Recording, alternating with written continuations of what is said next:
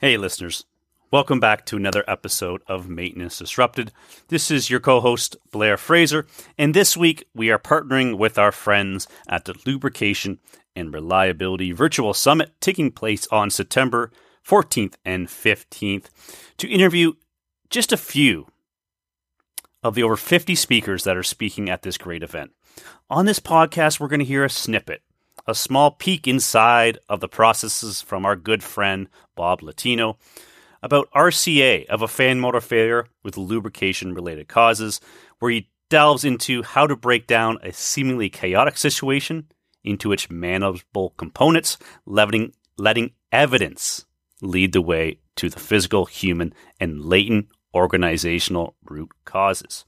And once we hear from Bob, we're going to dive right in to Danny Shorten, Managing Director at Optimane Limited. And what Danny's going to talk about is assessing the asset population using oil analysis data. Essentially, what Danny is going to challenge us with is we often look at oil analysis from that individual piece of equipment. But what can that tell us about the systems or common assets that we have across our facility? If you are currently taking single oil analysis from a piece of machinery and not looking at the bigger picture, I think Danny's presentation is going to be a lot of value for you. Now, before we get into this podcast, a quick note from our sponsors. Our friends at NanoPrecise Prediction with Precision set out on a very unique approach to automate an end-to-end solution. One of their main benefits is their edge-based monitoring. Their 6-in-1 sensors has advanced edge analytics that allows for full-time monitoring without full-time connectivity. These sensors can collect data about temperature, vibration, acoustic emission, humidity, true RPM, magnetic flux, and securely transmit it to the cloud platform for detailed analysis. Sensors can detect anomalies at the edge. You start to couple this with automated analysis and diagnosis, automated prediction and prescription, automatic alert and notification, custom APIs for integration, and the support and handling of their CAT level 2, 3, 4 analysts and reliability experts. That is when you have an automated end-to-end solution. Each week, we're going to bring you a small snippet called Machine Doctor to the Rescue story. This week, it was a 1 megawatt boiler feed water pump in a power plant.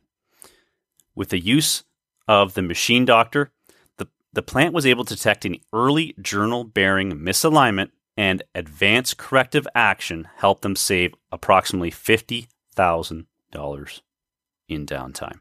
I invite you to check out nanoprecise.io. That is NAOPRECISE.io to learn more about their products. Now on to the show. Well, good morning, Bob. Good morning, Blair. Welcome back to the Maintenance Disrupted. You are a returning contributor to this podcast. It's always a question mark whether I'm going to be asked back or not, so I'm very That's right. I think it'll always be an open invitation for. There's a few people that just have an open invitation, and you're definitely one of them, Bob. So, but this time we have you very specifically on to talk about the Lubrication and Reliability Virtual Summit, and in particular, the topic that you were talking about. And this might be a surprise to many people, but it's about RCA. Go figure, eh? Pretty narrow and pretty deep, but well, that's exactly where I am so wide and about 2 inches deep. So people like you just I keep on learning from. So I think that's a great analogy there, Bob. So you're going to be talking about RCA of a fan motor failure with lubrication related causes. And I know from our side conversations with you and Sonia, it's coming from something. So why don't you explain a little bit about why you're doing this topic before we get into what this topic is actually about? Yeah, I mean, by far, I'm not going to be claiming to be any expert in lubrication practices or reliability at all. That's my association and friendship with Sonia has been long, and it's sort of like I guess when you have the Reese's peanut butter cup created, where you had the chocolate and the peanut butter. Yeah. Is that the fields? She's got a deep domain expertise in lubrication and the tribology field, and mine is just with the RCA and how people think through why any undesirable event occurs. So with that is that we just joined the two together, and we started to do to building logic diagrams about why on the 6 major lubrication degradation mechanisms, about creating troubleshooting flow diagrams for how those come to be, and finding the root causes that lead to those undesirable outcomes. So we collaborated on a book on this that whenever that comes out, I don't know, but it was just bringing together the principles of understanding, thinking through cause and effect logic, using evidence to back up what you say on each of those degradation mechanisms. And this particular case is what we used as the wrap up. I think it was the final chapter, where you bring all of the parts that we had discussed in the other 9 chapters together. So it's the practical application of everything you just learned. Excellent. Now, is this hypothetical, or is this a real life situation that happened? No, it's a real life. It's embellished, the names to protect the innocent. Of course, yeah. Because no plant really has a failure, right? You're just making it up because nothing's ever failed before, so you had to make up one, right? But it's not hard to find content. That's right. Yeah, and it's interesting. I think that's exactly a great analogy of the peanut butter cup, right? Of putting 2 pieces together, and just so everyone knows, and I'm sure people have tried this, you can't make it at home for some reason. You can take peanut butter off the shelf, you can take chocolate, push them together, and you still don't get that delicious taste of a factory made peanut butter cup there. It has been a synergy. Obviously, we've known Sonia a long time, but and it's even interesting for me because I'm the critical thinking guy. The undesirable outcome really doesn't matter to me. I do this in hospitals. I do this on the things I really enjoy is where people don't have these types of skills. I go into schools and I'm interested in teaching kids at the middle school and high school levels of understanding, why kids bully each other, topics like that, or why packages are late for UPS, or one project a long time ago, why you do root causes of terrorism with Homeland Security. But the takeaway here that I want to take is that the way you think through any of those undesirable outcomes is the same. So it doesn't matter to me if it applies to lubrication related failures in that, because you're going to keep drilling down and understanding, well, how could this have occurred? What evidence was here? What context was at play? And, inevitably you're going to run down to there's going to be humans involved. And, it's not about the blame, because that's not going to get you anywhere. It's true RCA is all about understanding why good people make bad decisions at the time. That's right. And if you don't get into understanding the reasoning for their decisions, and you just choose to cover it up and blame them, then you're just going to be dealing with it again. Right. I think that's very interesting of applying that, because, I'm just so focused on, quote unquote, our industry and reliability, maintenance, to see the same framework getting applied outside of that, which is very interesting. And one thing, there's 2 things you mentioned. Is the first thing is breaking, an undesirable outcome or what happened into manageable components. So what does that process look like? How do you break something that's very chaotic, probably caused, if you're doing an RCA, assuming it caused some pain to someone somewhere, how do you start to break that down?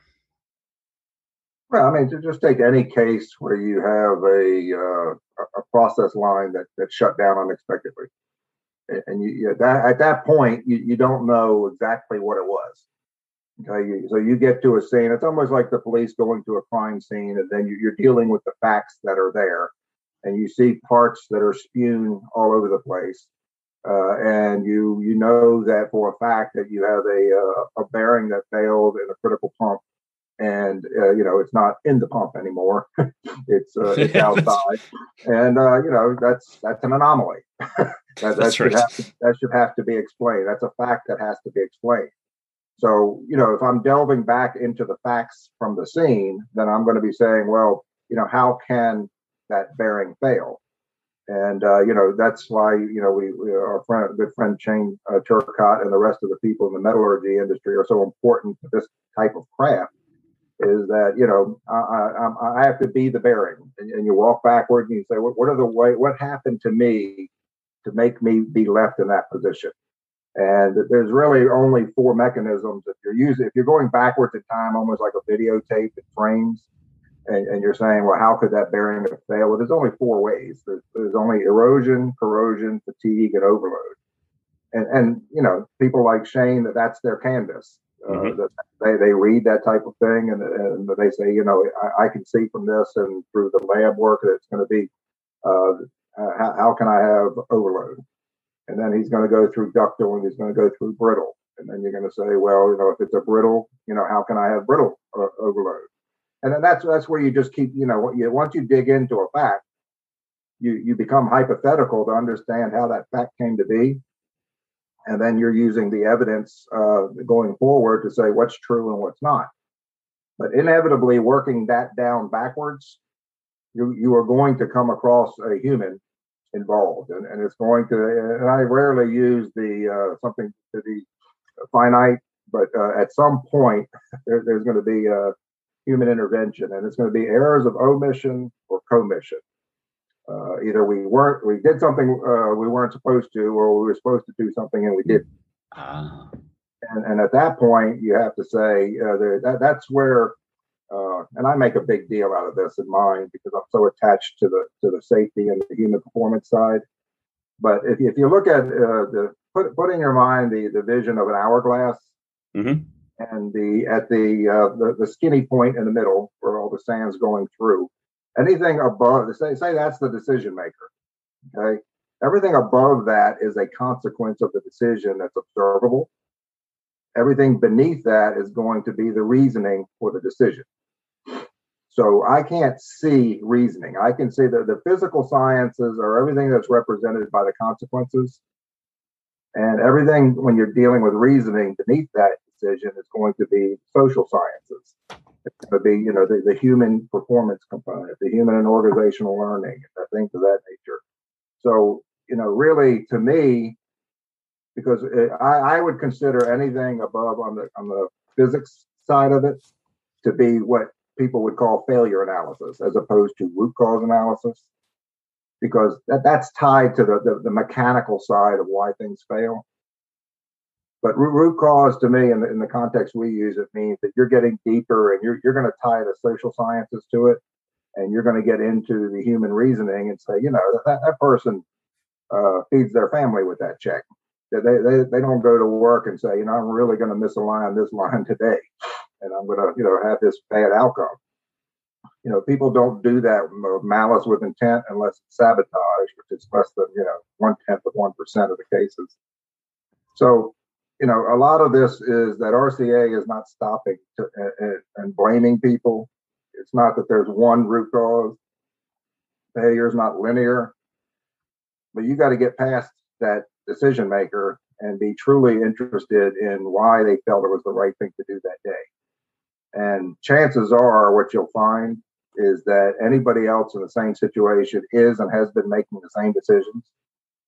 That this person has likely been making that same decision because they've been taking shortcuts that have worked and getting praised for it. And then on any given day, there's something new introduced, and all of a sudden the shortcut doesn't work, and now you're the villain, and you went from a hero to a zero with the same decision. Right. Then you'll be disciplined for it, which is, to me, it makes you a hypocrite. But that most people are making those decisions based on the organizational systems that are supposed to be providing them better information. But the reality is we're not that good at keeping up the organizational system. So if in your world, if you're implementing these IoT and these AI technologies, and we're not updating the procedures and the policies and the training of that, then I could very well be following a procedure that's in place that's obsolete, and I can cause a failure. Mm-hmm. But is that my fault? Because I did everything I was supposed to, but the organizational systems failed me. So RCA, at least in my context, in my little world, that the human decision maker is the victim in a lot of cases, as opposed to they're the victims of their deficient systems. They're not the causes of the failure. They're a victim of the bad systems. Exactly. I think that was well put. There were so many nuggets just in that diatribe there, I think.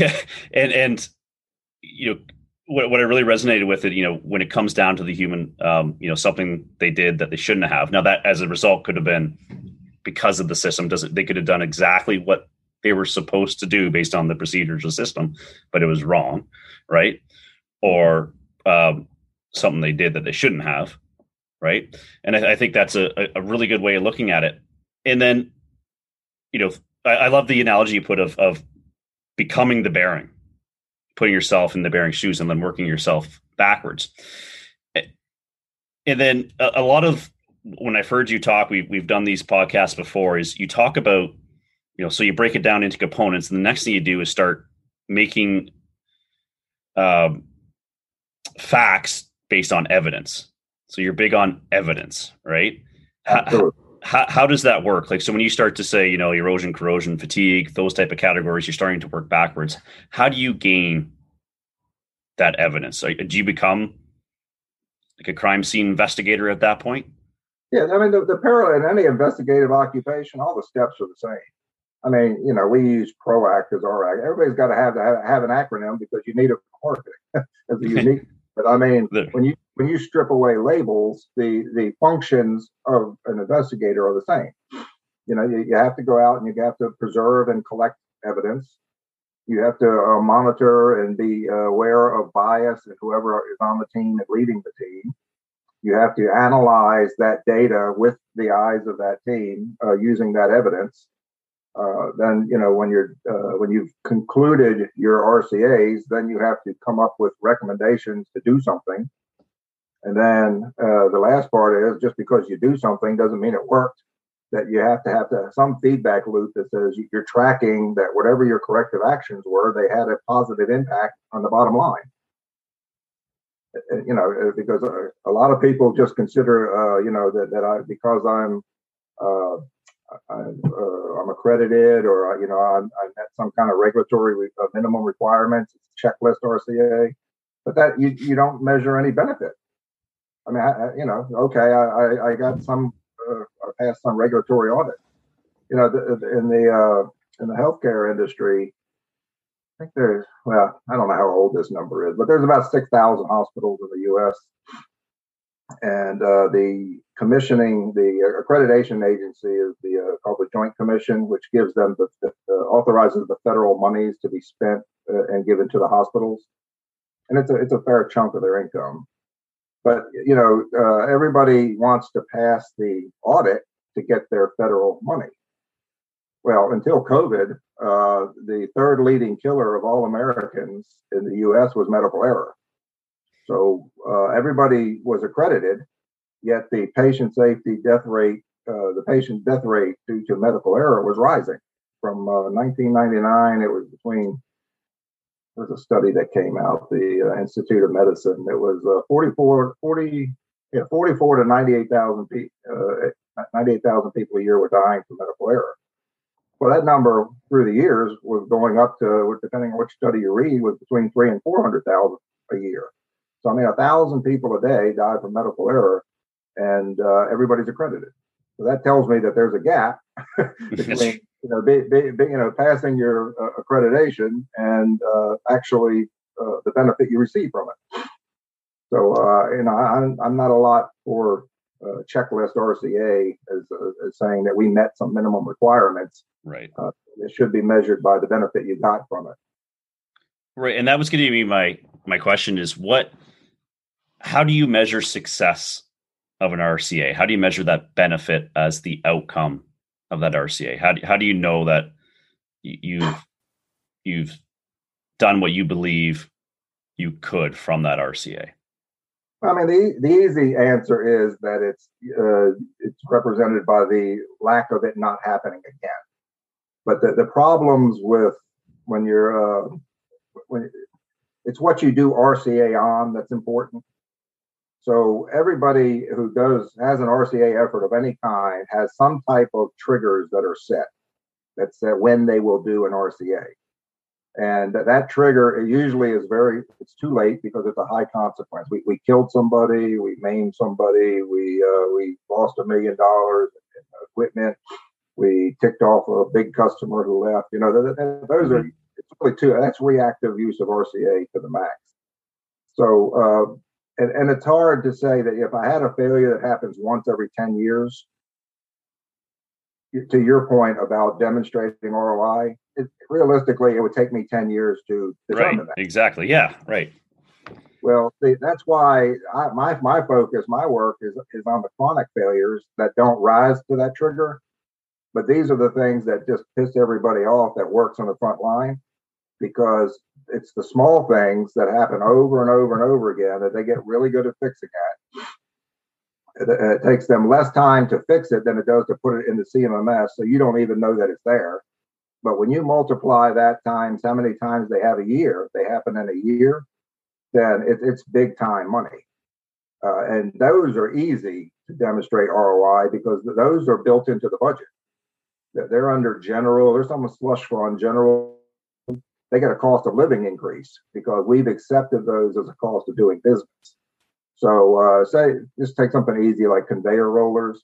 You get very simple fix, low cost to do that. And it's you measure how many times that those are happening over a year. And then you do an RCA, and it's not a difficult RCA for those. It doesn't take a lot of time. Mm-hmm. And you make those go away. And then all of a sudden, where you might have had $1 million a year problem, the next year, maybe it goes down to $400,000. That's measurable because you already allocated the money aside to do that.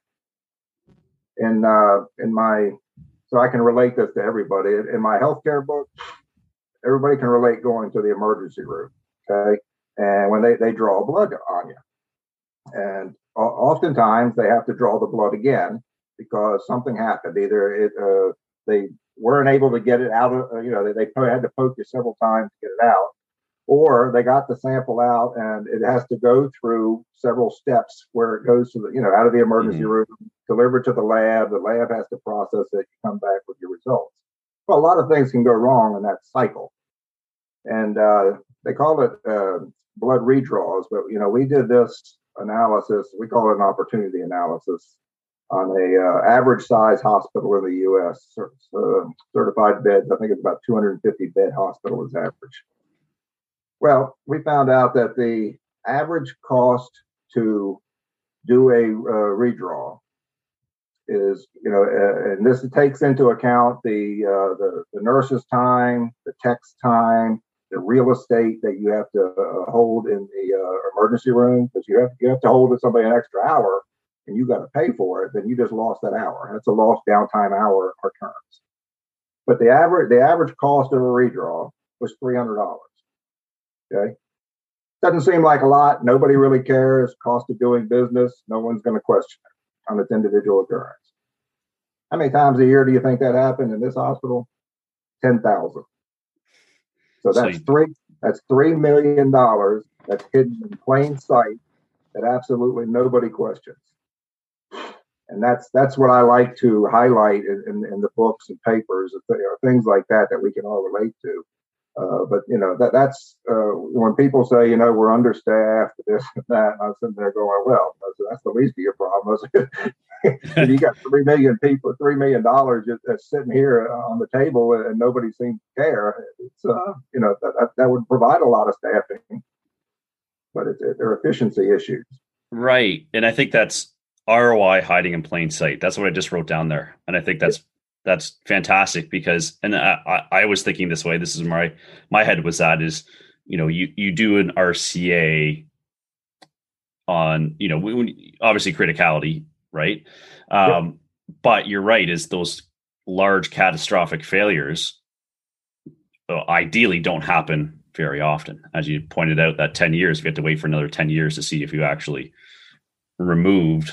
eliminated the issue that was causing that, right? That's a 10-year. Even look at that from a cash flow standpoint and saying, because the accountants, if you have a hit once every 10 years, they're going to, if that's $1 million hit, they're going to amortize that over 10 or 20 years. Right. So that you soften the blow every year. These other ones, you're paying out of pocket. They're built into your budget. Right. That's fantastic. You're paying cash for that. So going back to this fan motor, which you're using that real example with scrubbing the company names and things like that. So you're going to walk through that entire process, or I guess in this presentation you're going to walk through as much as you can with the time allotted. The RCA of a fan motor to get to that outcome of what you're going to do to not or prevent that from happening again. Is that the intent of that presentation? Yeah, and obviously the link to this particular conference is going to be that it's going to be a lubrication related failure. So it will look at those 6 lubrication degradation mechanisms. It will say what evidence comes back and says that it's this particular mechanism that was represented. Actually, I forget which one it is. But say it was contamination, and then you're going to go keep drilling down as to say, how could we have had the lubricant be contaminated, and you're going to explore all the different sources of that, and eventually, like I said, you're going to go through the root systems per us. Is going to be the physical roots, the human roots, which are the decisions, and then the latent roots are the ones that really matter. They're the ones that are the systemic stuff. Those are deficient organizational systems that provided people less than adequate information to make the right decisions. Right. Great. And at the end of this presentation, we do get to see what the final outcome of that RCA was. Yes. Awesome. Great. Well, I think this is, and obviously being a lubrication related conference, I think the topic is spot on for and you look at it, why is lubrication so important? And we know a majority of downtime failures is lubrication related, right? Specifically for mechanical rotating equipment, right? So I think this is going to be a very interesting, and I definitely piqued my interest because I'm by no means a lubrication expert as well. Trying to learn off Sonia. And combining your expertise on the RCA process and hers with her in-depth knowledge of the failure mechanisms is going to be a beautiful peanut butter cup put together there for us. Maybe we should get Reese's to sponsor some of this conference. That's right. We're reaching out right after this. Hey, Reese's, do you want to sponsor a lubrications? Well, I do appreciate the time. Always a pleasure, Bob. Look forward to this presentation happening on September 14th and 15th of this year's Lubrication and Reliability Virtual Summit. I do believe we have passed the early bird time. So if our listeners here have snoozed, too bad for you. There might be some other incentives. I know they're running some contests to give away some tickets and things like that. Again, I do believe the cost is very low to attend. So listeners, if you want to listen to Bob's RCA talk and of course many other ones, I encourage you to go to maintenancedisrupted.com. Right on our homepage is a link to the event. Please go through that link and it helps support the show. So thank you once again, Bob. Always a pleasure. Thanks for having me, Blair, and look forward to a great show. Well, I hope you enjoyed that small, shorter interview with our good friend Bob Latino. Now let's get over to Danny, and Danny's going to talk about a system approach to oil analysis.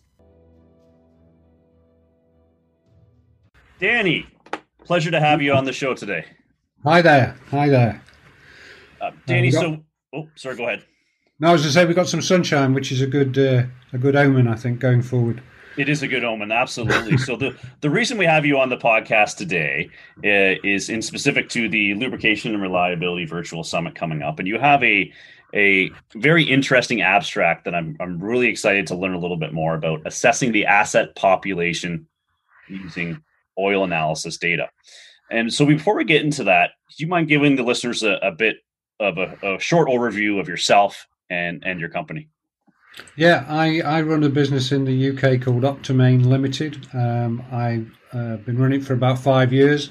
And my reason for existing is to try and get people to do what they always say they're going to do, but actually do it, as opposed to talk about it. So what I mean by that is get the basics right, get the training in there, keep things clean, and try and derive a reliable service from basically getting the basics right. And the tools we bring to that could be oil analysis, it could be vibration, it could be all sorts of things. My background's in oil analysis. So I've seen it from the ground up and from the top down. So where I'm at really is trying to put it at policy level through strategy into implementation with a vision from the boardroom and the shop floor.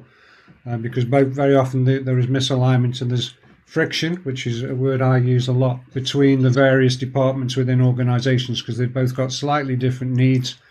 You know, we hear very often about the purchasing department needing to keep costs down, so they buy spares which are to specification, but the engineering staff realise they're ending up to replacing them more often than they need to. So the business suffers because there's internal friction within the organisation. Right. Sorry, Danny, go ahead. No, I was just going to finish to say that very often the questions that I go in to talk to people about are not the questions we end up answering when we work together.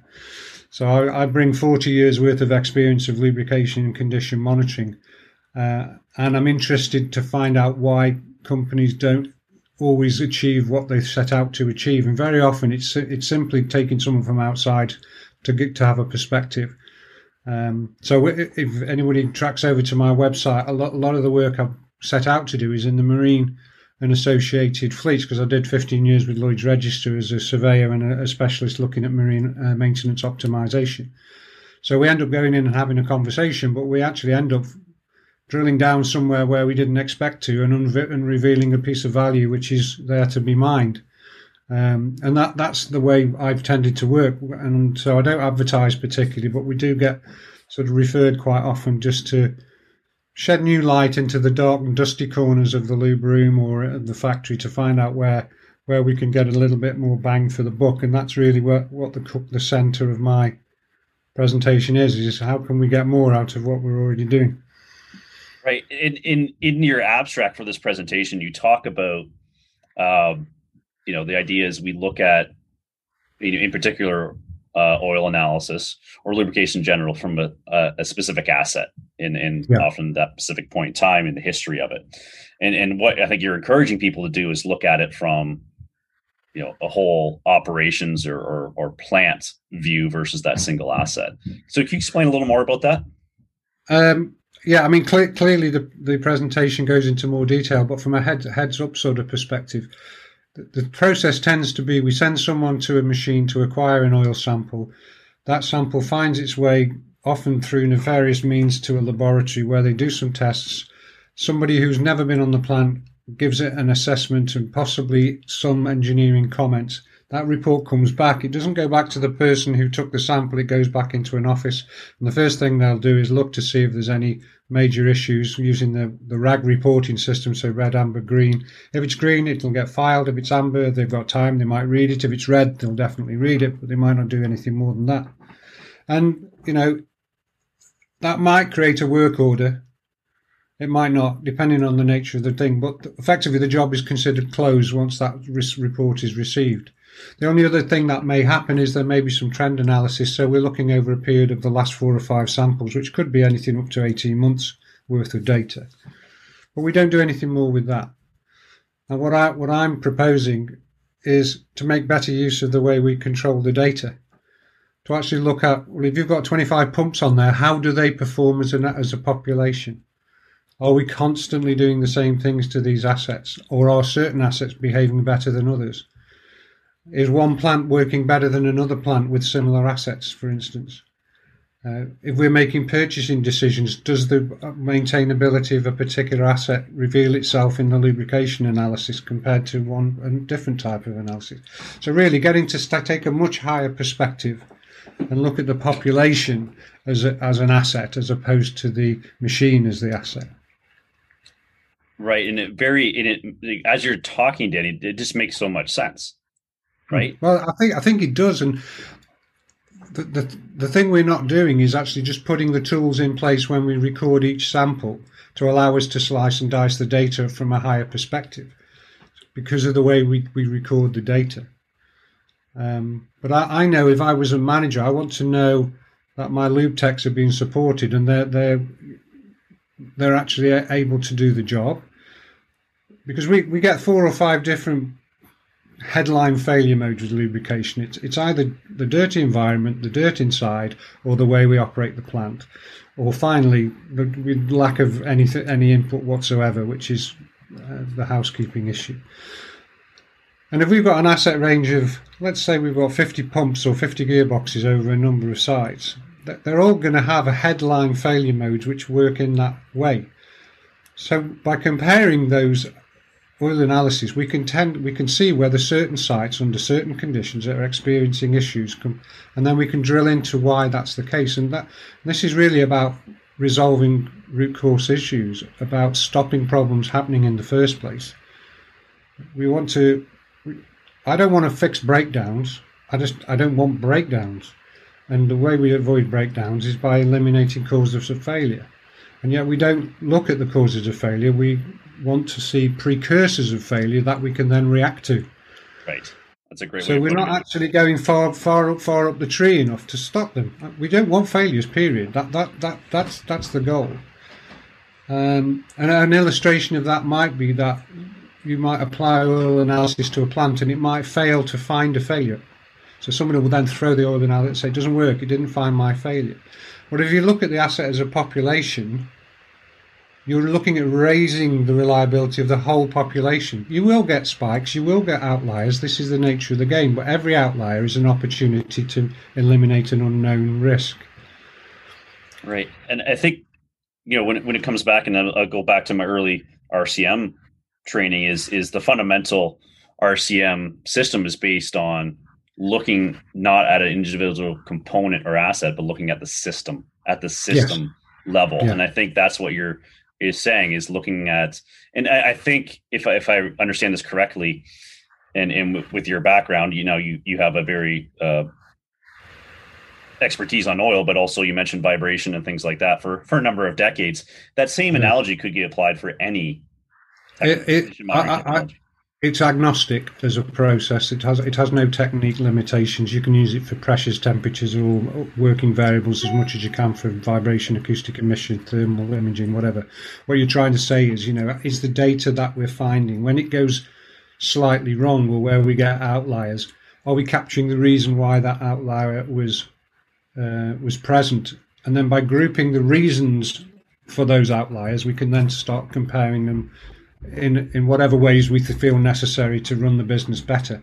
And this plays into 55,000, it plays into 55.1, the ICML guide, which shows us really, we need to make better decisions. And we're gathering data like it's going out of fashion at the moment. We don't necessarily know what to do with it.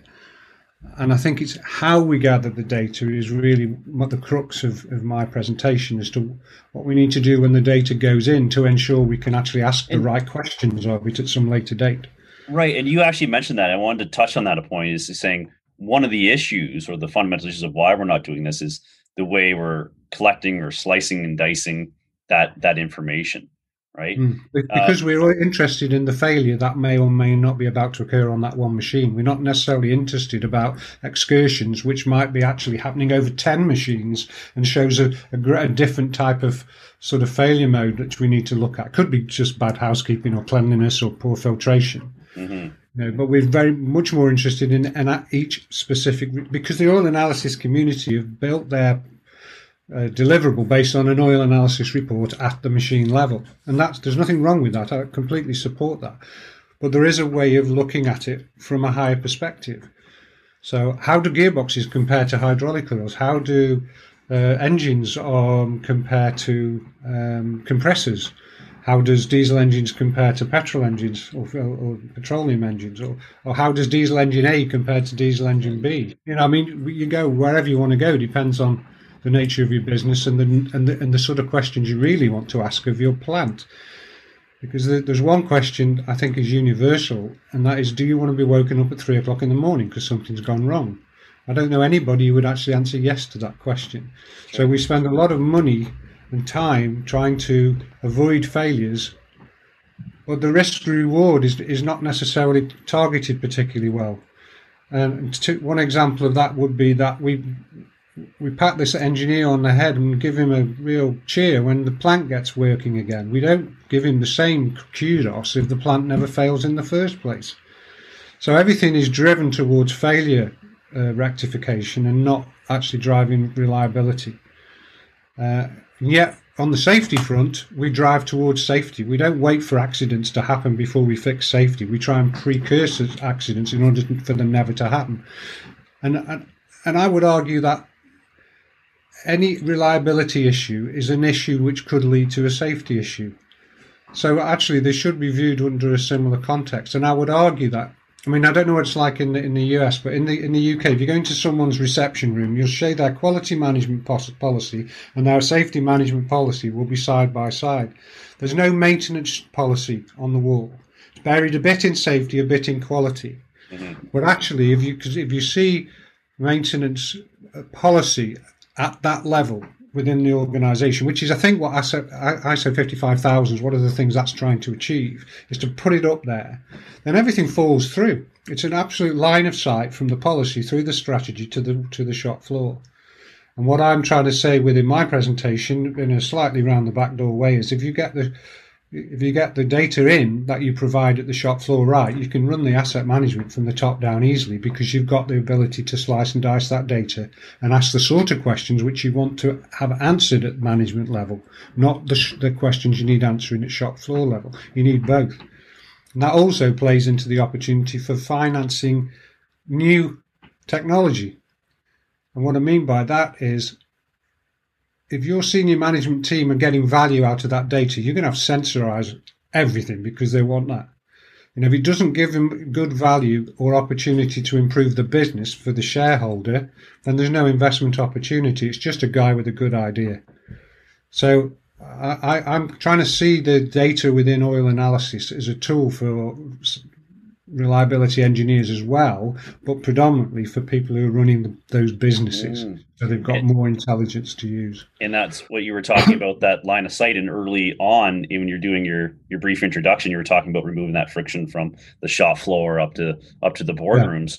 Yeah. And I understand that better now, because when you look at individual line owners, business unit owners, executives, there's no line item for specific equipment on their metrics, right? It's always the systems, from that level, right? So when you start to zoom out that data, then it makes a lot more sense to those people that aren't looking at equipment. They're looking. Well, I think there's a lot of really interesting information buried in the data, but if we only look at it in one way, we'll never see what's sitting around it. So that's it. And what my presentation is going to do is basically just sprinkle a few ideas on how companies can devise that relationship with their oil analysis provider so that the right data fields are being captured at the point of analysis. Right. So it's a different way of putting this data into context, slicing it, and visualizing this data. So it doesn't. Is there? I guess there's always going to be areas of improvement for the collect, like the oil collection, to make sure you take clean samples and things like that. But really, what you're focusing on is what you're doing with that data once you receive that data. Is that true? Well, the simple answer is fault coding, putting fault codes around the comments that are put in the bottom of the box. So if you've got, for instance, I don't know, high water content, the reporter will tell you there's high water content. So that will trigger a RAG report to be amber or green or red, dependent upon the nature of that. So somewhere in the data, it needs to be red equals high water, which we know both pieces of data already exist. So it's just making those links. So I can go, right, how many hydraulic oils failed on that plant due to high water content, and where were they? Then I can look at a map, I can see where they are, and there may well be an issue because the roof leaks in that part of the factory, but nobody's noticed. So it's just making a slight upgrade in terms of how you actually link the reporting to the way it's actually, the data inputs to the way it's reported. So you're kind of putting a little feedback loop on before the report leaves the provider. If it's high iron, for instance, or iron, nickel, chrome, some of these alloying elements, it's a bearing failure or it's potentially bearing material. We'll give it a red report. Why was that red report? Because the bearing looks like it's failing. Question, how many systems have I got with bearing failures? And where are they? And then I can go, well, how many have I got with bearing failures with water in? And where are they? Are they actually clusters or are they all over the place? If they're clusters, why are they clustered? Because that means there's some kind of commonality which is affecting the performance of those assets. Excuse me. And now I'm starting to get excited here because I can really see we're actually seeing things which were hitherto invisible to us because we just saw one system with a bit of water in it, and I'll change that next week. Now that's a hint from the system that there are bigger fish to fry, as we say over in the UK. Bigger that's fish. right. I think, yeah, and what a great analogy of the water in the bearings, or analogy like that, right? And because the root cause is not a failed bearing, the root cause is actually the roof leaking, as you mentioned. Like there's water ingress getting in somewhere, but if you don't take and step out and take a view at a higher level, you're not going to see that. It's not going to be all these bearings in this one area. But the analogy which the quality guys will get is non-conformances and non-compliances. Because they have to be reported, they have to be worked upon, and they have to be closed out. Now, what this is trying to suggest to people, use that similar methodology in your oil analysis. If you get anything which is a non-compliance or a non-conformity, which is a RAG report, red and amber, just log Y. And then at an annual or quarterly or monthly basis, you need to assess those and put them statistically out there in some way that you can actually report them back.